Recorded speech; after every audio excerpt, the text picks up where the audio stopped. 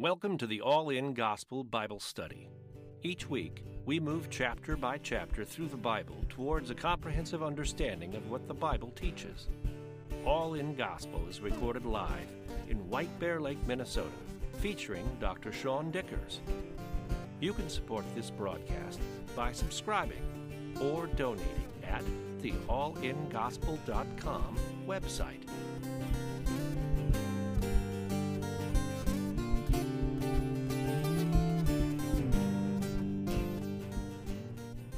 All right, we're going to be in Judges 19 tonight, picking up where we left off last week. Settle in, and if you need to sit on your coats or something, I'm going to warn you early. We're going to knock off 3 chapters tonight, and for those of you that are complete Bible geeks like me, this is good news. You didn't get all dressed up for nothing. So as we're going to do, the other reason we're doing 3 chapters tonight, these are really tough chapters. So we're picking up in Judges 19, and we'll be there tonight. We're going to get through all 3 chapters.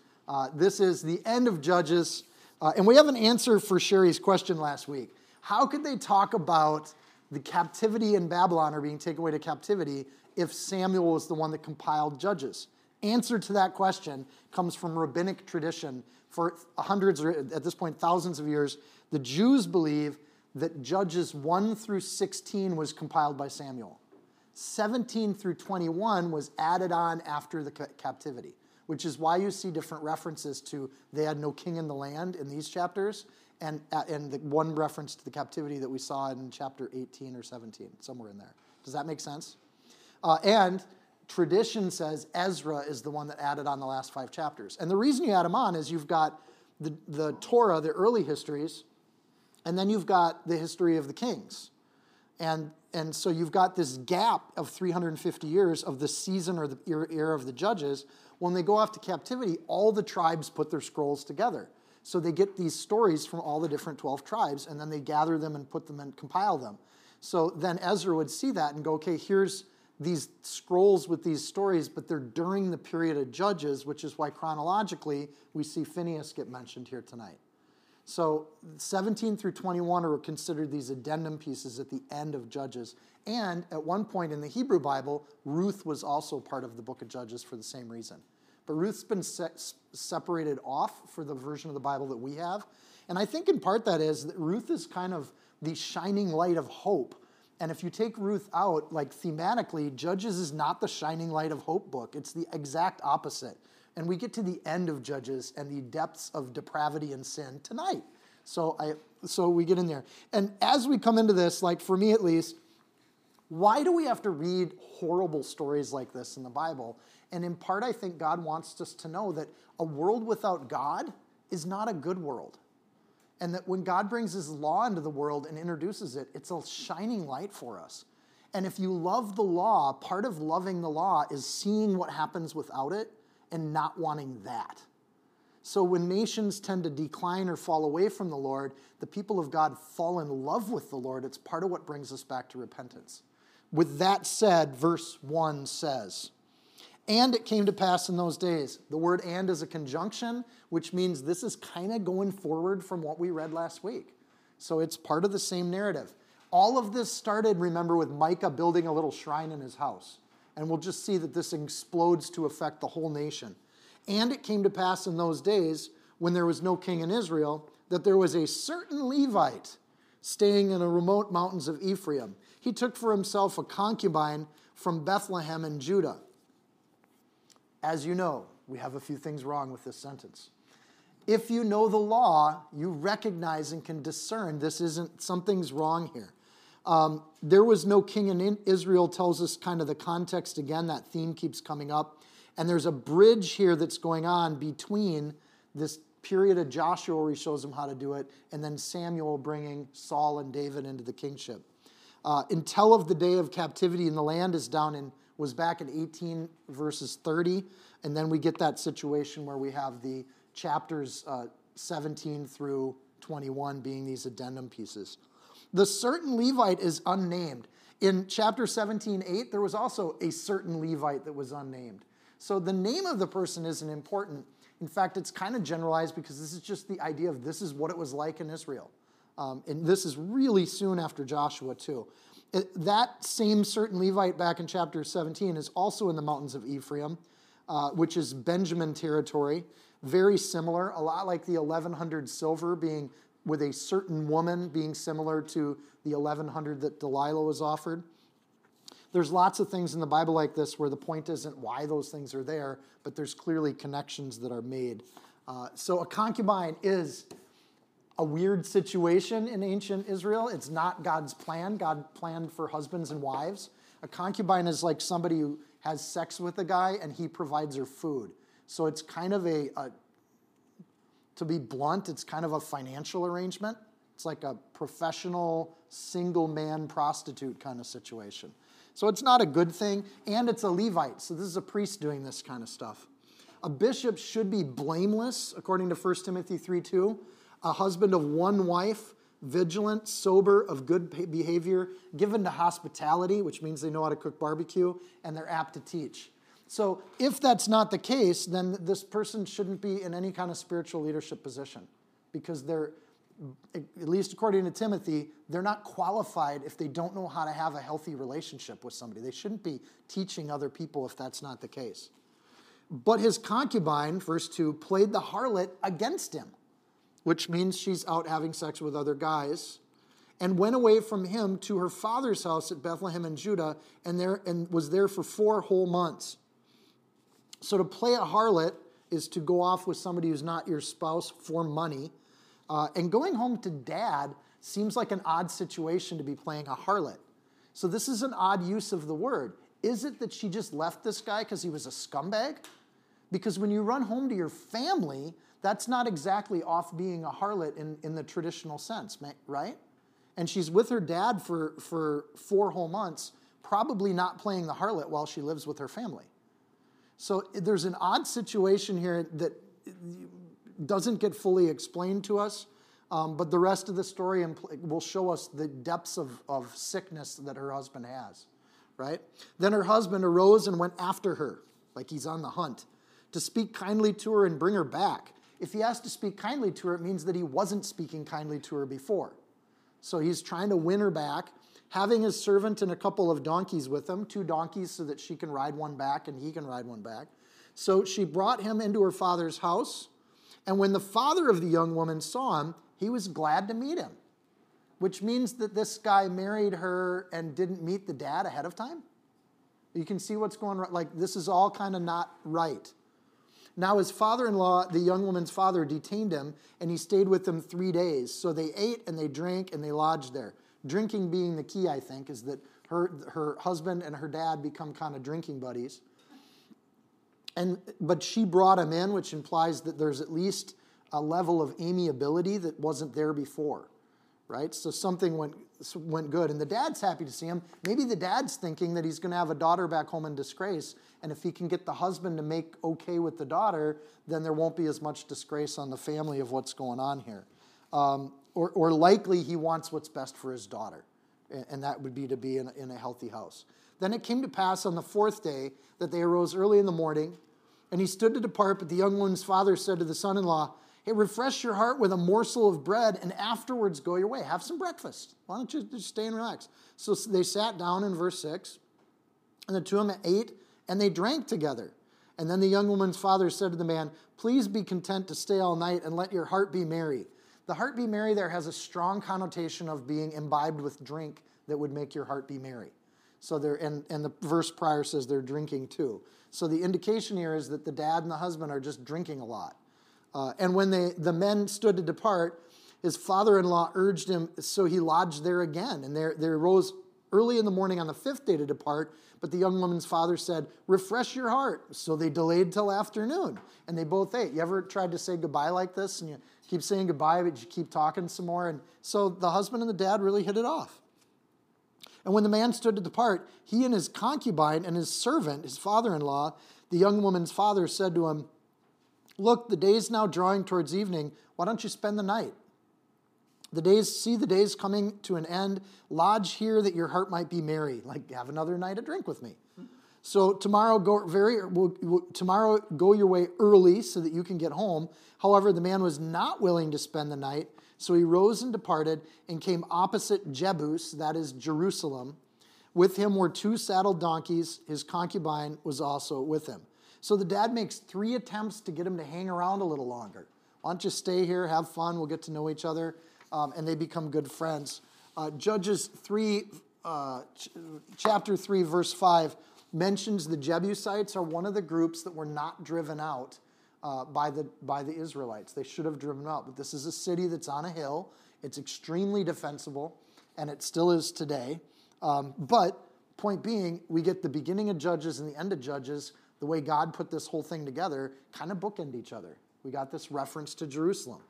So they're near Jebus, verse 11, and the day was far spent, and the servant said to his master, "Come, please, let us turn aside into the city of the Jebusites and lodge in it."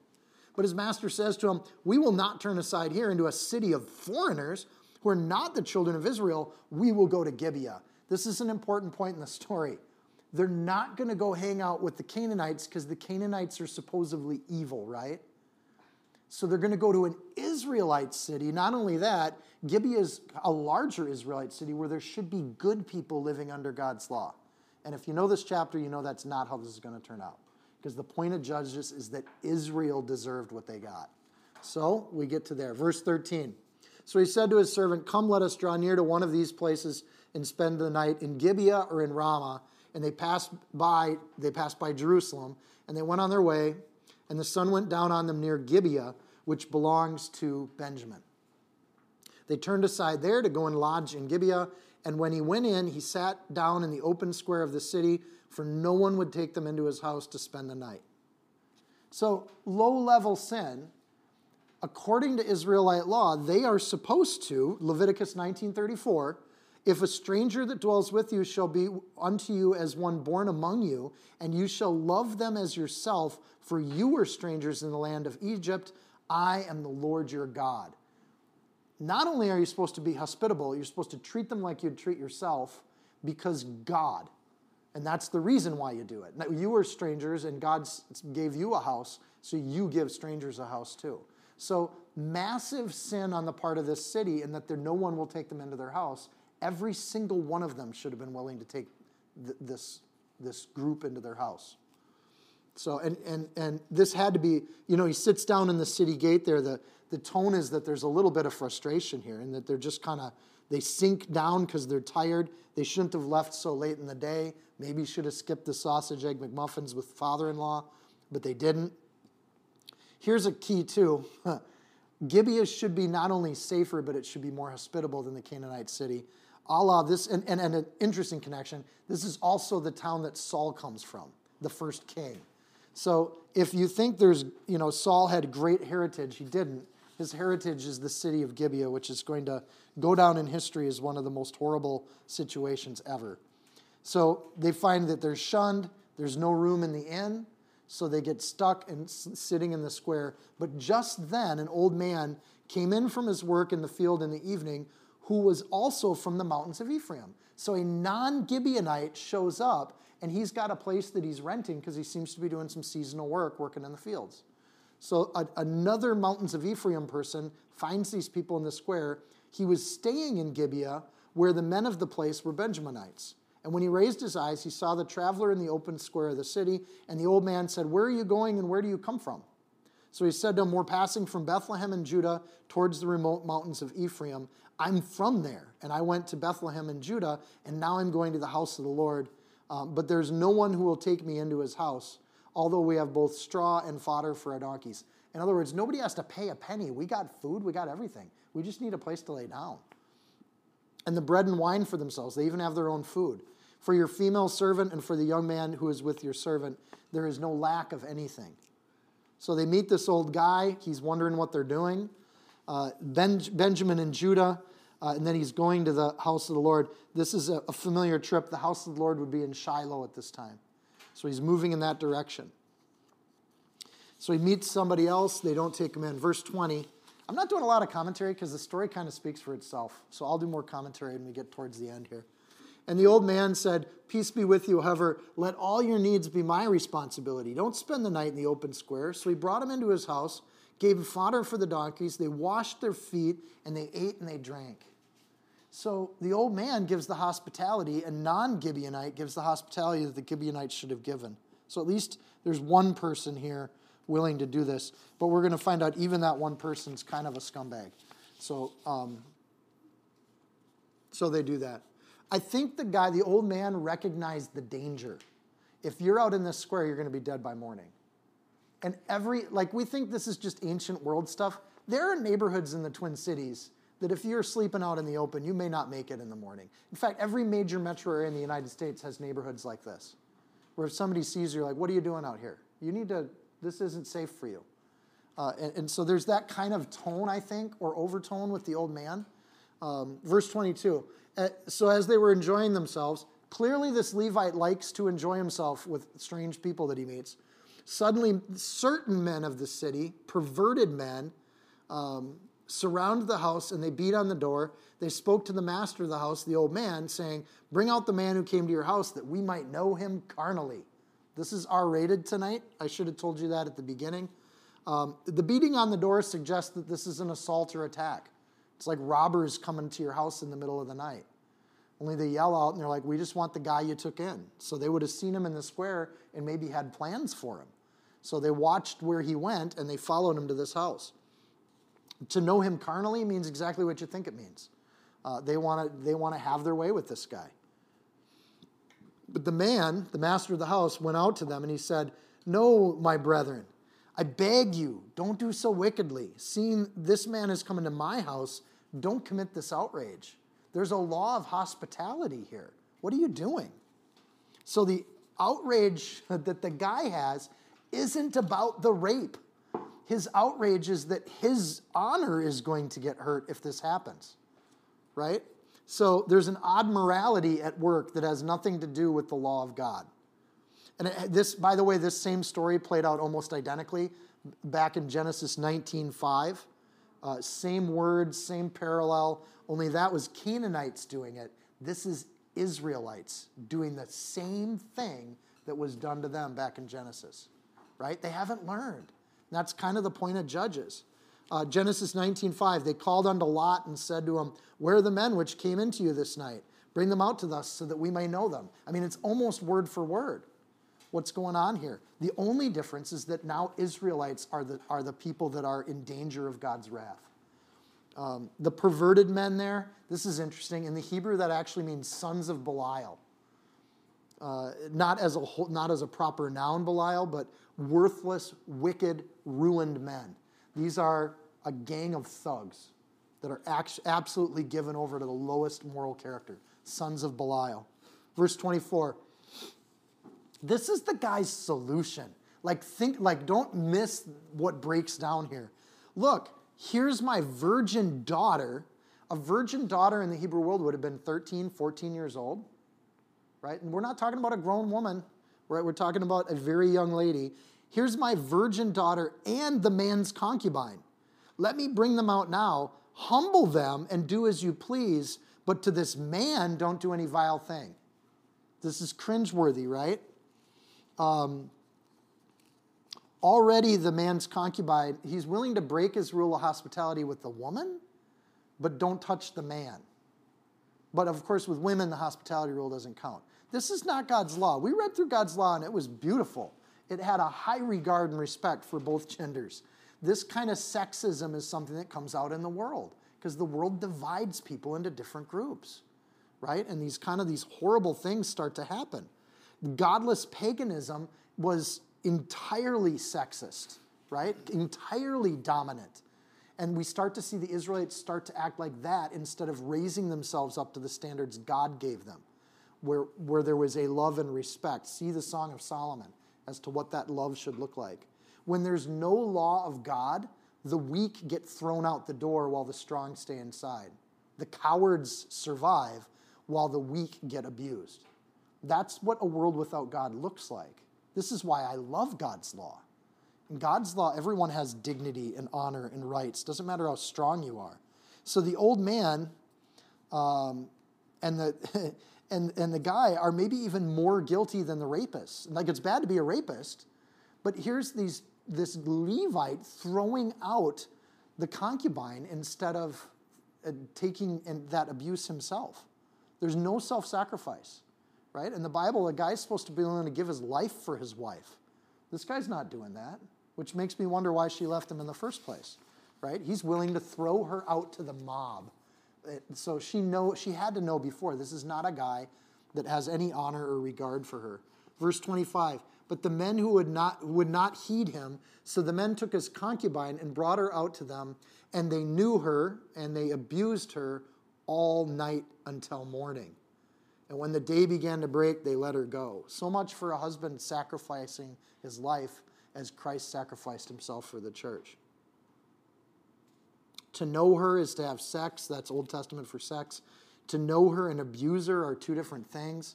Again, this is R-rated. The Hebrew for abuse is to insert or thrust things upon someone. So they knew her sexually, and then they thrust things upon her and abused her in ways that are absolutely horrendous. Then the women came as the day was dawning and fell down at the door of the man's house where her master was until it was light.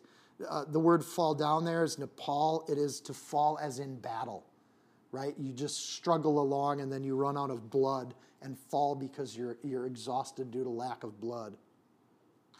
She's broken then in a few different ways. She's not just physically broken. After all of this abuse, she crawls back to the house and falls at the doorstep without anyone answering the door. She's just broken emotionally, physically, spiritually.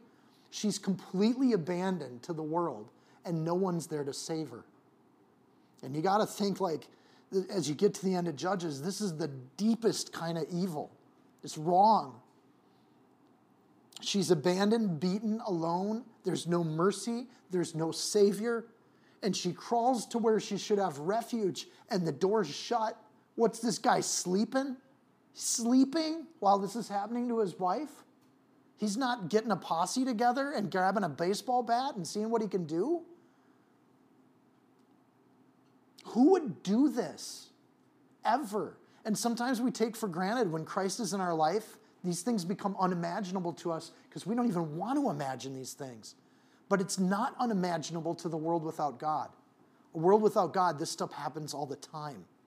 At the pastor's conference, we saw that story about the mom from Afghanistan with her 4-year-old daughter and her 12-year-old daughter who got to watch both of them get raped in front of them by these thugs. This happens today in our world, in godless parts of the world. And it's evil, and it's wrong. And this is the point of Judges. Chapter 17, verse 6, everybody did what was right in their own eyes. And this is the end result of that. If everybody does whatever they want, there's going to be people that want to do these things. So you can make a society where evil is permissible, but all you're doing is giving more and more ground to that kind of nastiness in your culture. So this is a pinnacle moment. Hosea 9:9, Hosea 10:9, they use this story as an example of what was wrong with Israel, is that everybody did what was right in their own eyes. These are Israelites doing this. These are not Canaanites. When her master arose in the morning, again, he's sleeping. Like, I just can't even believe this, right? Verse 27, he arose in the morning, which implies he was laying down. He was sleeping. And he opened the doors of the house and went out to go his way. There was his concubine, fallen at the door. Here, fallen is in the past tense. She's dead. So she was alive and then got and scraped the threshold and had no one answer the door. It's just the image is horrid. She's fallen at the door of the house with her hands on the threshold. And he said to her, "Get up, let's go." But there is no answer. This guy's cold. Made me think of Revelation 3:20. Behold, I stand at the door and knock, and if anybody hears my voice and opens the door, I will come in and dine with them and he with me. It's not an obvious parallel. But in God's world, when we get to the door and knock with the last of our strength, God opens the door and says, come in and have refuge, and you can come here, and I'll take care of your wounds, and I'll heal you up, and I'll help you get strong again. So God welcomes the broken, and he takes them in. But not in Israel. They don't even care about the broken or the weak. It doesn't matter to them. So the man lifted her onto a donkey, and the man got up and went to his place. And when he entered the house, he took a knife. He laid hold of his concubine and divided her into 12 pieces, limb by limb. And then he sent her pieces throughout all the territory of Israel, and so it was that all who saw it said, no such deed has been done or seen from the day that the children of Israel came out of the land of Egypt until this day. Consider it, confer, and speak up. The instruction from God, the instruction that went out with these pieces, we need to, as painful as it is, consider what the world looks like without God. Absorb it. It's healthy for us as mature believers to think upon these things and know what we are against, right? And they've gotten worse since they get out of Egypt, not better, according to this story. I'm so glad we get to Ruth next week. This is why I only wanted to do this 1 week. I didn't want to have to review this story 2 weeks in a row. Consider it, confer, talk with one another, and speak up. At some point, the people of God have to recognize evil and say, no, we're not doing that. We don't care what the people say or what mobs are out there. We would rather die than live in this kind of world. And that's when the people of God start saying no to tyrants. We won't be bullied anymore. If you want to take my lunch money, you can take it. If you need to beat me. But no, I won't volunteer to be part of this world of hate and brutality and evil. So Israel falls to evil. They have no king. They do what's right in their own eyes. And if they do what's right in their own eyes, that means everybody does what's right in their eyes. So you either repent of that or you bewail the injustice for the rest of your days, because the injustice is coming, because you're not willing to stand for what's right. The story goes on in chapter 20. So all the children of Israel came out from Dan to Beersheba, as well as the land of Gilead, and the congregation gathered together as one man before the Lord in Mizpah. So in the book of Judges, the entire nation has never come together. So this is the first time this happens really since Joshua. And they're willing to deal with this sin in unity, but they're going to make a bunch of mistakes in how they do it. Because instead of consulting with the Lord, they just react in their rage. And this is the downside. Godly people can start to fight evil, but we do it just out of a sense of rage and anger. And then we're doing exactly what Satan wants us to do. So it might in fact be unjust, but if we don't follow the Lord's will, then we become the injustice we're trying to fight. Verse 2, the leaders of all the people and all the tribes of Israel presented themselves in the assembly of the people of God, 400,000 foot soldiers, largest army we've seen so far in the Bible, 400,000 foot soldiers who drew the sword. Now the children of Benjamin heard that the children of Israel had gone up to Mizpah. And the children of Israel said, tell us, how did this wicked deed happen? So they're following the law here. If something bad happens, Deuteronomy 13:14, the leaders should inquire, make a search, ask diligently, and behold what is the truth. And if the thing is certain that the abomination wrought is among you, they're supposed to do something about it. So they're actually inquiring of the tribe of Benjamin, what happened here? You know, we got a body part in the mail. Amazon dropped it off, and we wondered, who would send that. So we're here to inquire what's going on with this. So Benjamin doesn't come. They don't react. The Levite steps up to state his own case. He's the guy that sent it out. So the Levite, the husband of the woman who was murdered, answered and said, my concubine and I went into Gibeah, which belongs to Benjamin, to spend the night. And the men of Gibeah rose up against me and surrounded the house at night because of me. And they intended to kill me. But instead they ravaged my concubine so that she died. He's skipping some details from that story, right? Just a couple. It's all about him. So I took hold of my concubine and I cut her to pieces and I sent her throughout all the territory of the inheritance of Israel because they committed lewdness and outrage in Israel. Look, all of you are children of Israel. Give your advice and counsel here and now. Whose advice and counsel is Israel supposed to follow? So this is part of where, they just keep doing the wrong thing. They're doing everything that's right in their own eyes. So all the people arose as one man, saying, none of us will go to his tent, nor will any turn back to his house. But now this is the thing which we will do to Gibeah. We will go up against it by lot. We will take 10 men out of every 100 throughout all the tribes of Israel, 100 out of every 1,000, 1,000 out of every 10,000, to make provisions for the people, that when they come to Gibeah and Benjamin, that they may repay all the violence that they have done in Israel. So all the men of Israel were gathered against the city, united together as one man. they're mimicking what Joshua had them do. So they've done this kind of thing before as they go out to war, but they're not consulting the Lord. And they're making vows. This is what we're going to do. And later on, we'll see they made other vows at this point in time too. But they're all angry and they're enraged. And we're going to do this, and so help me. We're going to do this and that and this. And they're making all these grand pronouncements, declaring what the right thing is, because clearly that was unjust. But they're getting half a story to make these proclamations.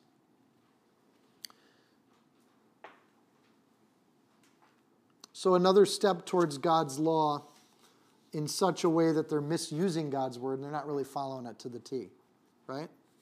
The harsher punishment for the Israelites here is that they're going to kill everybody. With the Canaanites, they just drove them out and destroyed the idols, remember? But with the Israelites, when they're killing their own, it's going to be a much harsher consequence because it's coming out of anger, not out of civic and political exercise of power, right? So they're coming out of this place of rage. Verse 12, then the tribes of Israel sent men throughout all the tribe of Benjamin, saying, what is this wickedness that occurred among you? Now therefore deliver up the men, the perverted men who are in Gibeah, that we may put to death and remove the evil from Israel. This is their attempt to just deal with the criminals. But look at what Benjamin does. But the children of Benjamin wouldn't listen to the voice of their brothers, the children of Israel. So in protecting the vile, wicked people, they become culpable in whatever their crimes are. When a nation protects its criminals above the righteous people, they're guilty of what those criminals are doing. They own that sin. So instead, the children of Benjamin, verse 14, gather together from their cities, and they get up and get ready for battle against the children of Israel. So now we got Israelites fighting each other. This wasn't God's plan at all. It's all falling apart. All of this because Micah set up a shrine in his house. Right? This is all escalation from personal, intimate sin of one guy. And maybe even the same Levite. We don't know. And from their cities at that time, the children of Benjamin numbered 26,000 men who drew the sword, besides the inhabitants of Gibeah, who numbered 700 select men. Among all this, so we have 26,700 men against 400,000 men. You got the odds? Among all this, and this is what evens the odds, among all of this people were 700 select men who were left-handed, the heroes of the left hand. Everyone could sling a stone at a hair's breadth and not miss. Okay, in all of world history, whoever has the best ranged artillery wins. Like they used to say, you know, whoever's going to win in Europe is whoever has the most Welsh archers hired to fight with them. If you have good ranged artillery, those 700 people can wave after wave be taken down people before you can get access to melee combat. That's a little geekdom for you tonight, but we'll go on with the story. This levels the playing field, these 700 slingers. And it's a nice prop for the left-handed people of the world like my wife. Now, Benjamin. Now, besides Benjamin, the men of Israel numbered 400,000 men who drew the sword. All of these were men of war. So really this fighting, this civil war that we have is its own tragedy. The idea that they don't miss, interestingly, the Hebrew word there is hatah, which means to sin.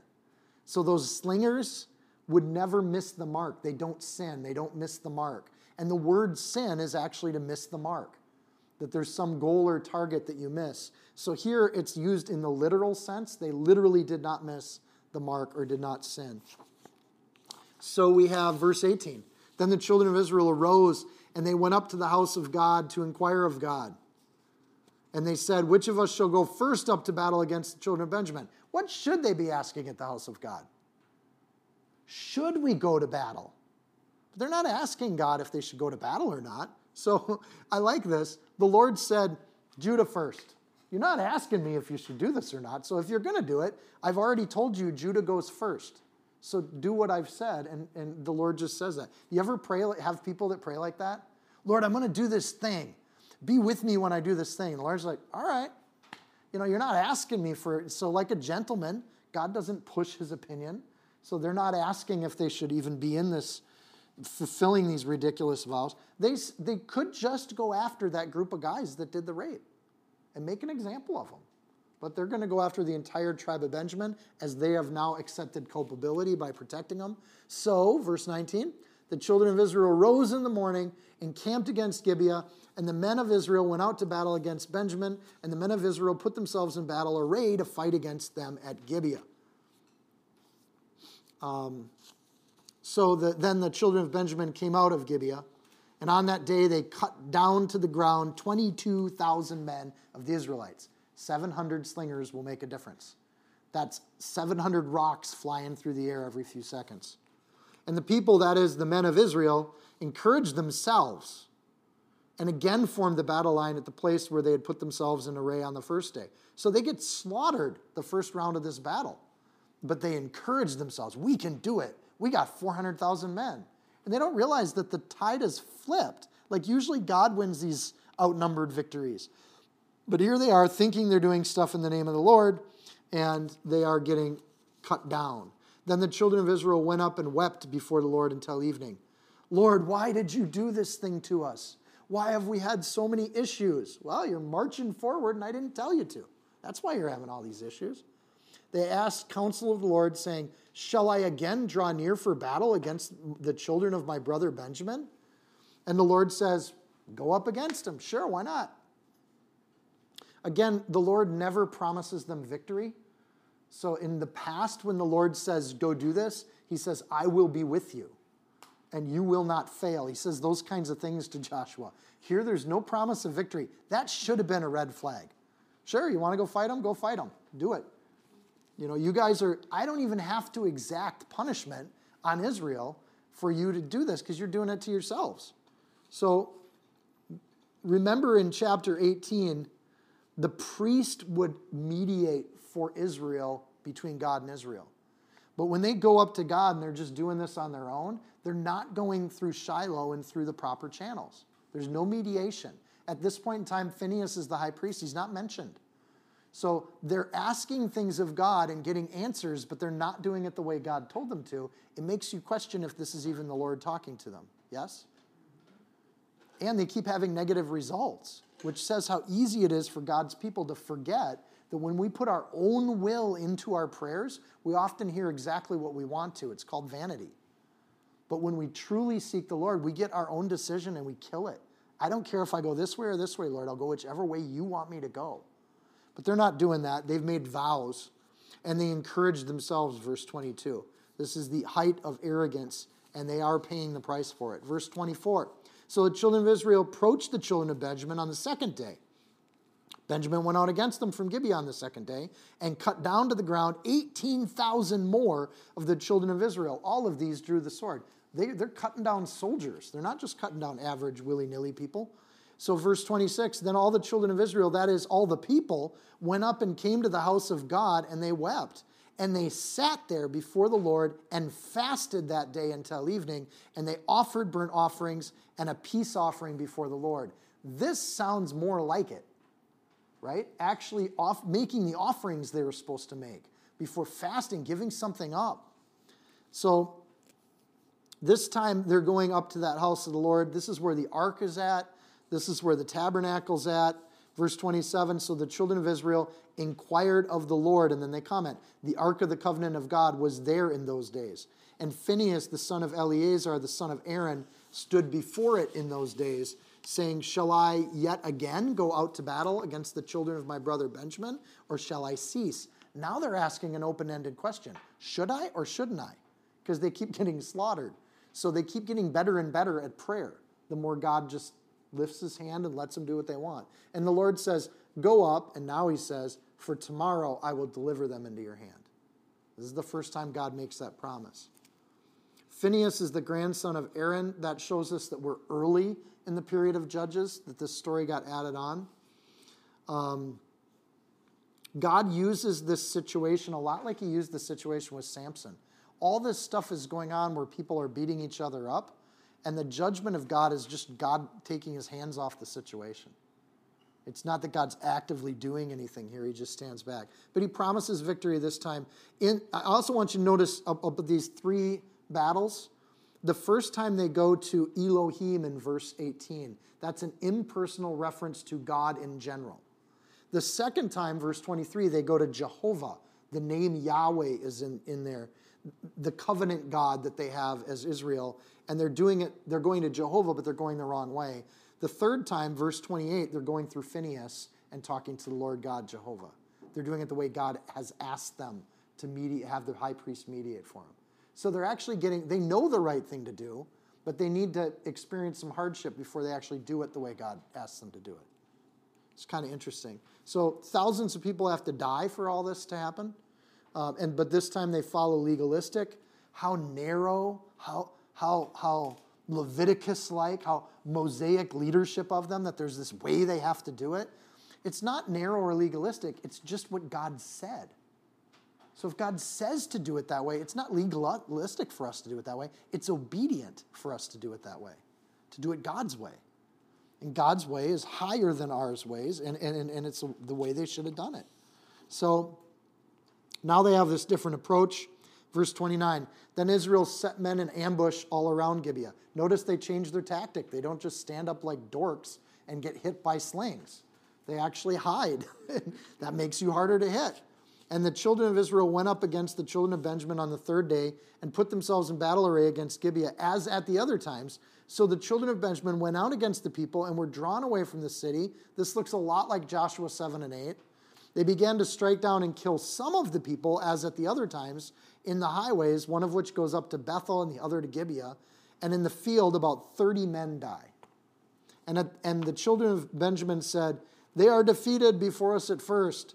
But the children of Israel said, let us flee and draw away from the city to the highways. So Israelites run away, the Benjaminites give chase, but when they give chase, they leave the city, which their slingers had cover. So now those nice left-handed slingers are out in the open. This is brilliant battle strategy, and they're using their heads. As they get exposed, they become vulnerable to those people that were hiding out. So all the men of Israel rose from their place and put themselves in battle array at Baal Tamar. Then Israel's men in ambush burst forth from their position in the plain of Geba. And 10,000 select men from all Israel came in against Gibeah, and the battle was fierce. But the Benjaminites didn't know that the disaster was upon them. They're out chasing the other group. Do you get this mentally, what's going on here? So they're given chase, and while they give chase, the Lord defeats Benjamin before Israel, and the children of Israel destroyed that day 25,100 Benjaminites, all of which drew the sword. So they look around, and the city that was giving them shelter has now been destroyed. And then they start chasing them down left and right. That's the summary of the battle. The next passage is the detail of how that battle happens. So verse 36, so the children of Benjamin saw that they were defeated, and the men of Israel gave ground to the Benjamites because they relied on the men in ambush who had set them against Gibeah, whom they had set against Gibeah. And the men in ambush quickly rushed upon Gibeah, and the men in ambush spread out and struck the whole city with the edge of the sword. Now the appointed signal between the men of Israel and the men in ambush was that they would make a great cloud of smoke rise from the city, whereupon the men of Israel would turn in battle. And now Benjamin had begun to strike and kill about 30 men of Israel. Again, this is the more detailed account of the battle. For they said, surely they're defeated before us, as in the first battle. But when the cloud began to rise from the city in a column of smoke, the Benjaminites looked behind them, and there was a whole city going in smoke to heaven. And when the men of Israel turned back, the men of Benjamin panicked because they saw that disaster was come upon them. They had people behind them and in front of them. They were trapped. Therefore, they turned their backs before the men of Israel in the direction of the wilderness, but the battle overtook them, and whoever came out of the cities, they destroyed in their midst. They surrounded the Benjaminites. They chased them. They easily trampled them down as far as the front of Gibeah toward the east, and 18,000 men of Benjamin fell.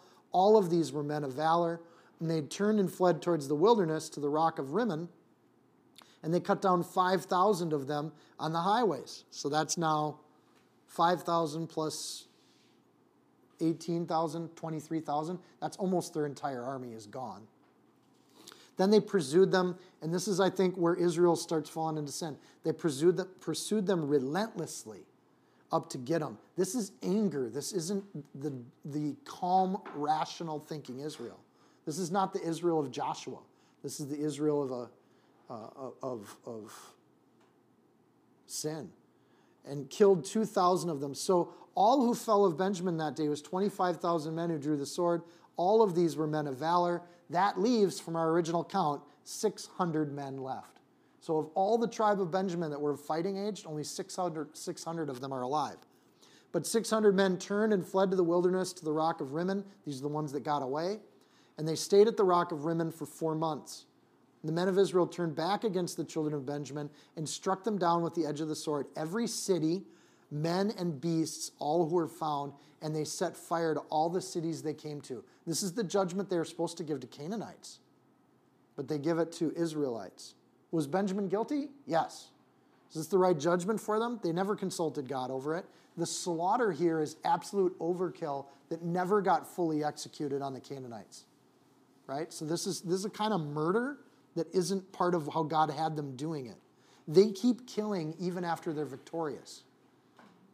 Israel's going to regret this really soon, as God didn't tell them to do it. Note and remember, this is all an escalation from this situation with the woman and the situation with Micah and people setting up their own religions. A soft answer turns away wrath, but a harsh word stirs up anger. Proverbs 15:1.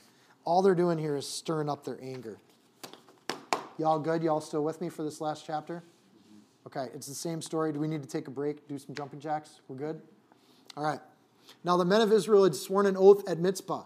So this is going back to when they were all angry and mad about what had happened, when they're at Mizpah. None of us shall give a daughter to a Benjamin as a wife. So why would they make this vow? In fact, what we've read in the law is don't make foolish vows. We got examples of it with Jephthah, but you're not supposed to. But their vow is, we're not going to give any of our daughters to these men. Well, they killed all the men. There's only the 600 left. And then they slaughtered all the women, children, beasts, and cities around them. So they got 600 alive Benjaminites with no women to marry because they've made a vow that they're not going to give their daughters to marry these Benjaminites. What's going to happen is, well, at least according to how biology works, there won't be Benjaminites when those 600 men die, if they all keep this ridiculous vow. So they're about to wipe out one of the tribes of Israel. That's not God's plan. So, but this is where we are. Then the people came to the house of God and remained there before God till evening. They lifted up their voices and they wept bitterly. In other words, they're angry at God for, this horrible situation.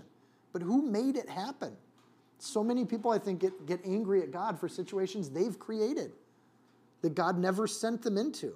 And they said, "O Lord, God of Israel, why has this come to pass in Israel that today there should be one tribe missing in Israel?" O Lord. You wonder if the Lord is brokenhearted about this, if he gets frustrated about this, or if he just shakes his head going, humans, and just wonders, who are these people? I think biblically he's brokenhearted about this, by the way. But for my image of God, I imagine him just shaking his head going, you guys are nuts. So it was on the next morning that the people rose early and they built an altar there and offered burnt offerings and peace offerings. They're not supposed to build altars anywhere but the tabernacle, or God has consecrated the ground himself, where there's a Christophany. But they're building altars because they just are going to do whatever they want to do. And the Levite leading the tribe of Dan, he's making up his own religion.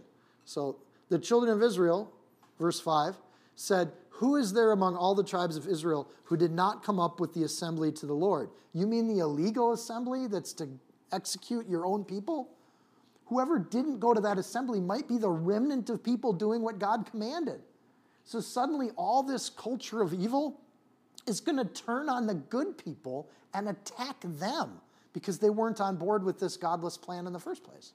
Is this just nuts upon nuts? So, who are the people that weren't with us?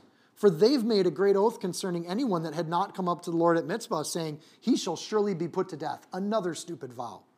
And the children of Israel grieved for Benjamin their brother, and they said, "One tribe is cut off from Israel today. What shall we do for wives for those who remain, seeing that we've sworn by the Lord that we won't give our daughters as wives?" So this is a problem they could solve themselves, right? I remember there was one time, well, some of you might remember this. We had one nameless people that came, and they had someone that they knew that had need, right? And they came to us and said, "Well, these people really have need. You guys should take care of them." But They didn't bother to volunteer any help or any ability. They could fix this problem by going to this vow and calling it what it is, which is ridiculous. But instead of fixing the problem themselves, they're going to get other people to fix their problem. It's a really odd thing, but we humans, we do this. Here's a problem, you should fix it. Try being in leadership or management, ever. Luckily, I'm not anymore, but it was one of my least favorite things when people could come into the door with a problem that they could fix. Well, just fix it. Anyways, I won't go too far down that path. All of this, remember, is being done in God's name. They're holding forth a form of godliness, but they deny the power of God. Avoid these people, 2 Timothy 3:5. So there's a lot going on here. There's pride. We did really good by doing what we did. Then they compare people. Well, who are the people that didn't do the good that we did? And then they judge people. Those people should be put to death because they didn't do what we did. And then they sin. Let's go and execute them and do this horrible thing where they just slaughter innocent people now. Or they could serve God and just pray for other people and ask for God to intervene. I thank God who I serve with a pure conscience, as my forefathers did, as without ceasing I remember you in my prayers day and night, 2 Timothy 1:3. You can guess where I'm at in my Bible study right now, 2 Timothy. They're doing what's right in their own eyes. This is the theme of Judges. See verse 25. And they said, what one is there from the tribes of Israel who do not come up to Mizpah to the Lord? And in fact, no one had come up from the camp of Jabesh Gilead to the assembly. For when the people were counted, indeed not one of the inhabitants of Jabesh Gilead was there. So the congregation sent out 12,000 of their most valiant men and commanded them, saying, go and strike the inhabitants of Jabesh Gilead with the edge of the sword, including the women and children. They slaughter the whole town. And we spent some time thinking about just one woman dying at the threshold. Here's a whole city of people that said, I'm not going to kill another Israelite. I'm not going up to this council of rage. And they get slaughtered for taking that stand and not participating with what their nation was up to. And this is the thing you shall do, verse 11. You shall utterly destroy every male and every woman who's known a man intimately. That leaves only one group of people, the young ladies who have not had sex yet. So we're in our first historic instance of sex trafficking. I don't know how else to frame this. They're slaughtering everybody and they're taking little girls. This is the kind of men the Israelites have become, and it's sick. Their solution is, instead of giving their own daughters, they're going to abduct other people's daughters and let them marry the Benjaminites. So they found among the inhabitants of Jabesh Gilead 400 young virgins who had not known a man intimately. They brought them to the camp of Shiloh, which is in the land of Canaan. They abducted the young girls. And then the whole congregation sent word to the children of Benjamin who were at the rock of Rimmon and announced peace to them. We're not going to kill you. We don't want to destroy that last tribe of Israel. So Benjamin came back at that time, and they gave them the women whom they had saved alive of the women of Jabesh Gilead, and yet they had not found enough for them. So if you got the numbers, there's 600 Benjaminite men, there's 400 young girls that just got married to them. That leaves 200 men without wives.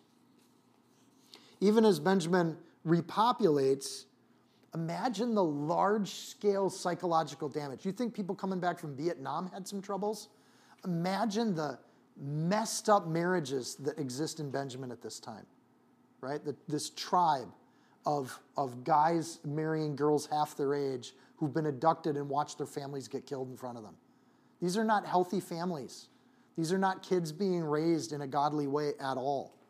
So this is kind of the sin of imposition. We think we know what's right for the world, so we're going to demand it on people. It's like the ring of power got captured by the wrong person.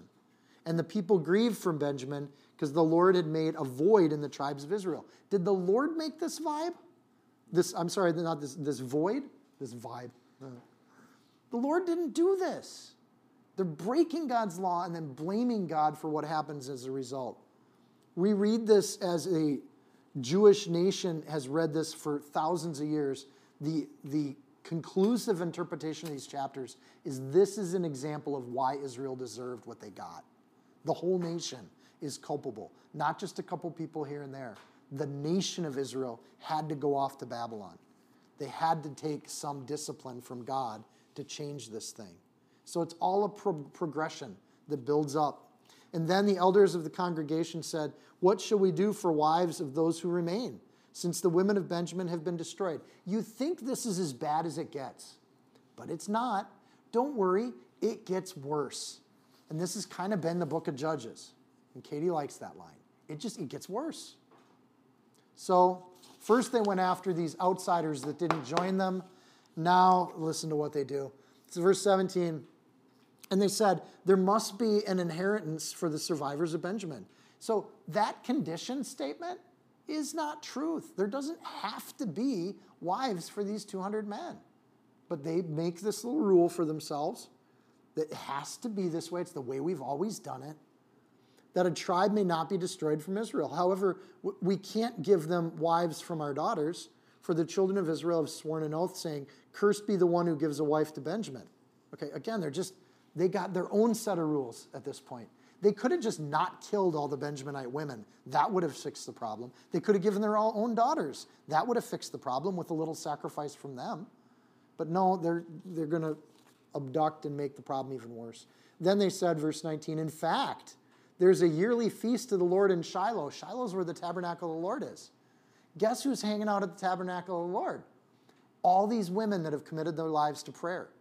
Remember, we've had a couple of these women that dedicated themselves to praying in front of the tabernacle, and they don't get married. They just give themselves to the Lord. They're like little future nuns, right? So they're going to go after these women next. It's just horrible. It just gets worse. So there's a feast of the Lord in Shiloh, which is north of Bethel, on the east side of the highway that goes up from Bethel to Shechem and south of Lebanon. So out of concern for Benjamin, this concern for people that aren't them is going to rob the dignity and the liberty of a whole group of people that are not them. And this is how this happens. This is the ring of power. For my concern for everything, I'm going to do things that are horrendous and evil with all the power that I have, and other people need to just give up their liberty and dignity for this. Or for these young girls, they're at a feast celebrating God, and they're going to get abducted and taken into these guys' houses. Israel under Joshua were feasters, celebrators, joyful worshipers. They learned how to do this from God. These are the people following the Lord. And they're going to get attacked by other people that say they're following the Lord. This is how the history of the world has worked. So they hunt the innocent people all in the name of the God of Israel. Therefore, verse 20, they instructed the children of Benjamin, saying, "Go lie in wait in the vineyards and watch." And just when the daughters of Shiloh came out to perform their dances, then they came out from the vineyards, and every man caught a wife for himself from the daughters of Shiloh. You can imagine the screaming and the yelling. And then they go to the land of Benjamin. Then it shall be when their fathers or their brothers come to us to complain, we'll say to them, "Be kind to them for our sakes, because we did not take a wife for any of them in war. For it is not good that you have given the women to them at this time, making yourselves guilty of your oath." Oh my goodness. Was that a confusing sentence to you? Because they're in absolute lunacy at this point. They're nuts. Let's do this thing so we're not guilty of breaking our oath. Let's do this much greater evil, and then we're at least good. Okay, but you can't reason with people like this. They're crazy. And the children of Benjamin did so. They took enough wives for their number from those who danced, whom they caught, the slow ones. And then they went and returned to their inheritance, and they rebuilt the cities and dwelt in them. Linguistically, this line of logic, like try to go through it word by word, it makes no logical sense. They've completely lost their minds. And maybe that's where that phrase came from, is nonsensical gibberish in 20 through 23 that is their rationale for all this horrible stuff they're doing. So here's the logic as far as I can break it down. Let's kidnap the Levite girls, or the girls dedicated to God, because we don't want to marry our own daughters to the Benjaminites. So let's do to others things that we wouldn't have done to ourselves. Shiloh families, don't complain to us because we let you do this thing of evil. And then be nice because you need these daughters and sisters so you can repopulate your tribe. And we get to keep our oath. So that's as best as I can do, but again, I'm with you, it doesn't make a lot of sense. So chapter 17, an individual Micah makes up his own little religion. Chapter 18, the whole tribe of Dan adopts the religion and goes to a territory they shouldn't go. Chapter 19, we see the depths of evil for a whole city. And then in chapter 20, the whole tribe of Benjamin is complicit in that evil. And then in chapter 21, all of Israel is complicit in the evil of this time and this period. Verse 24, so the children of Israel departed from there at that time, every man to his tribe and family. They went out from there, every man to his inheritance. That's how Israel lived. And in those days, and we get the theme of the book.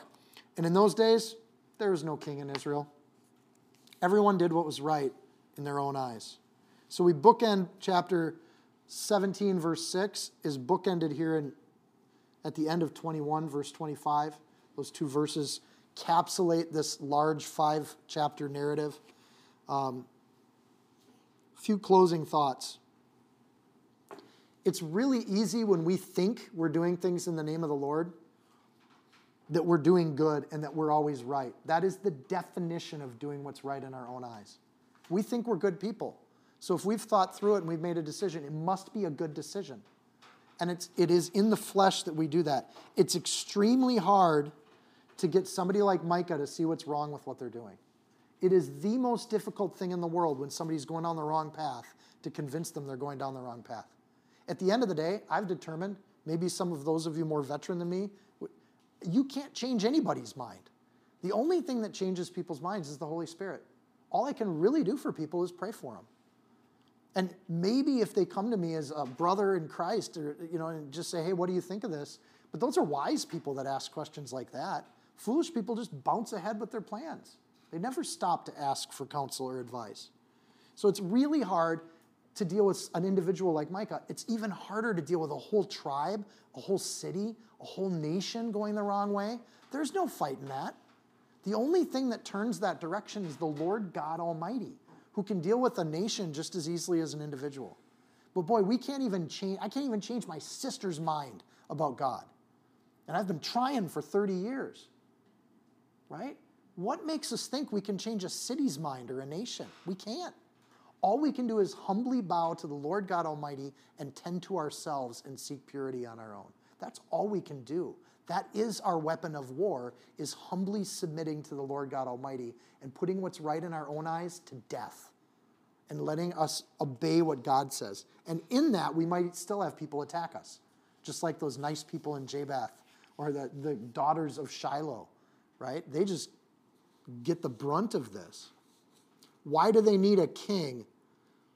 Because God's still watching. Second point. God's seeing all of this. It's recorded in his word. When we see injustice, God sees it too. And he doesn't ignore it. He doesn't just let it go. Jeremiah 16:17, for my gaze takes in all of their ways. They're not concealed from me, and their iniquity is not hidden from my sight. Those that do evil will pay for that evil. And that should be a comfort to those of us that see and experience or have to deal with people that do evil and horrible things. We don't have to have vengeance because vengeance belongs to God. And I wouldn't want to be on God's bad side. Don't think that a person, tribe, or nation, because they agree with themselves, is in agreement with God. God doesn't think that either. He may allow them for a season. But the opposite of doing that is to seek God, study his word, and commit to faithfully doing the disciplines God's asked us to work on. I obey your precepts and decrees, for all my ways are before you. Psalm 119, 168. And I read these last 5 chapters of Judges, and they drive me to verses like that. If the world's doing this, I'm going to do this. And I'm going to commit to it. This is all setting up what God is going to say to Solomon later on, that you are either all in or you're all out. And there isn't an in-between thing on that, all in.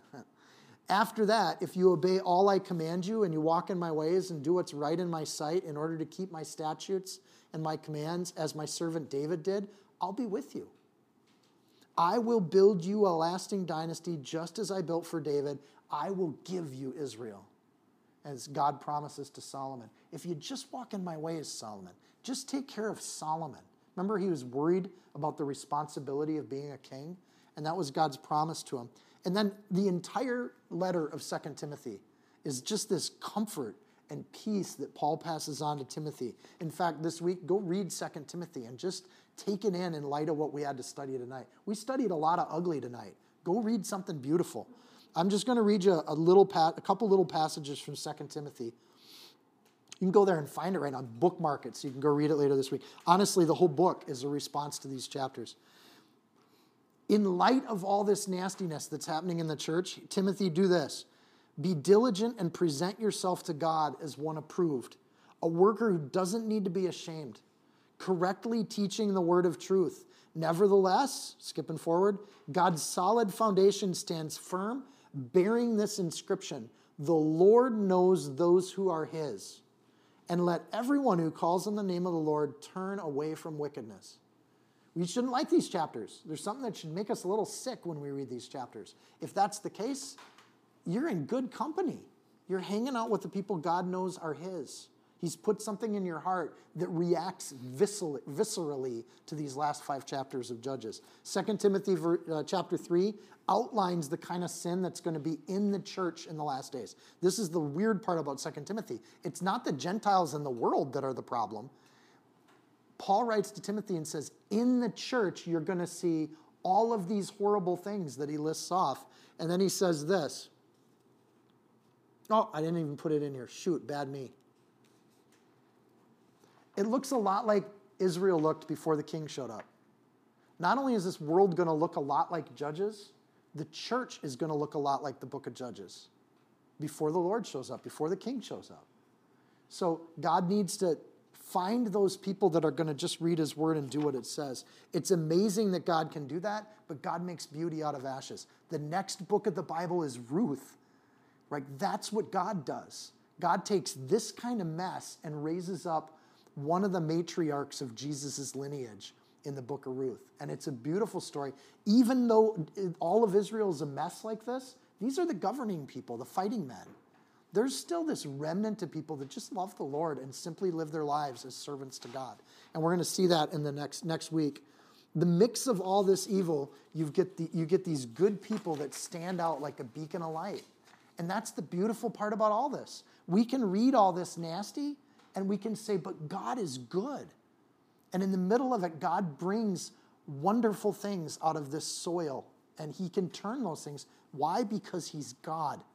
And that's what he does. So, amen? Let's pray.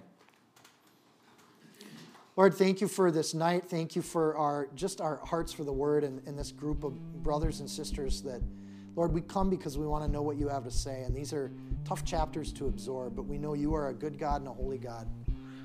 Lord, we know that we should read these chapters so that we can test our own hearts and we can rightly discern the truth about what's going on around us and the world that we're in. And Lord, I believe we're in the last days, and I believe you're coming soon. Lord, if you're going to come tomorrow, we would be overjoyed because we want to put our hearts on you and we want to follow you.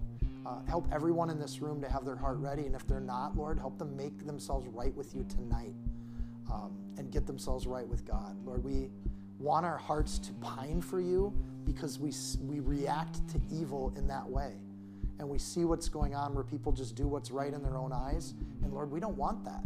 We want to do what's right in your eyes because you're always watching and you see every one of our actions and deeds.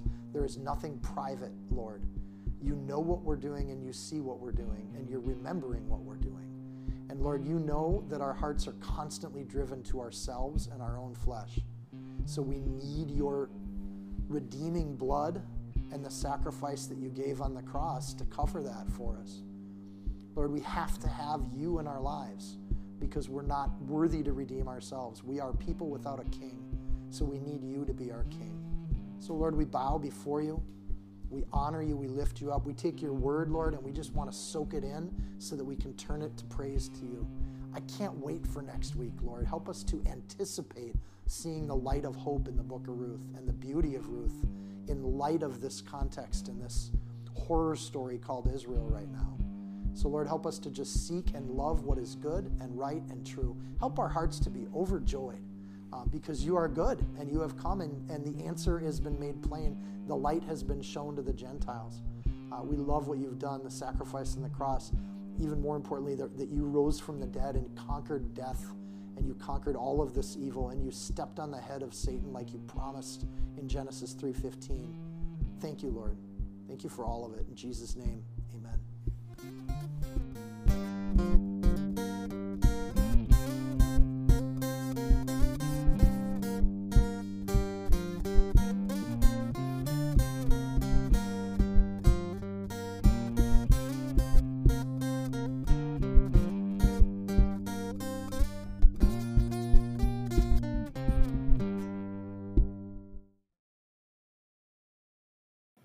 If you found this teaching helpful, insightful, you can support this podcast by sharing it with a friend. Screenshot it, tag it, post it on your social media.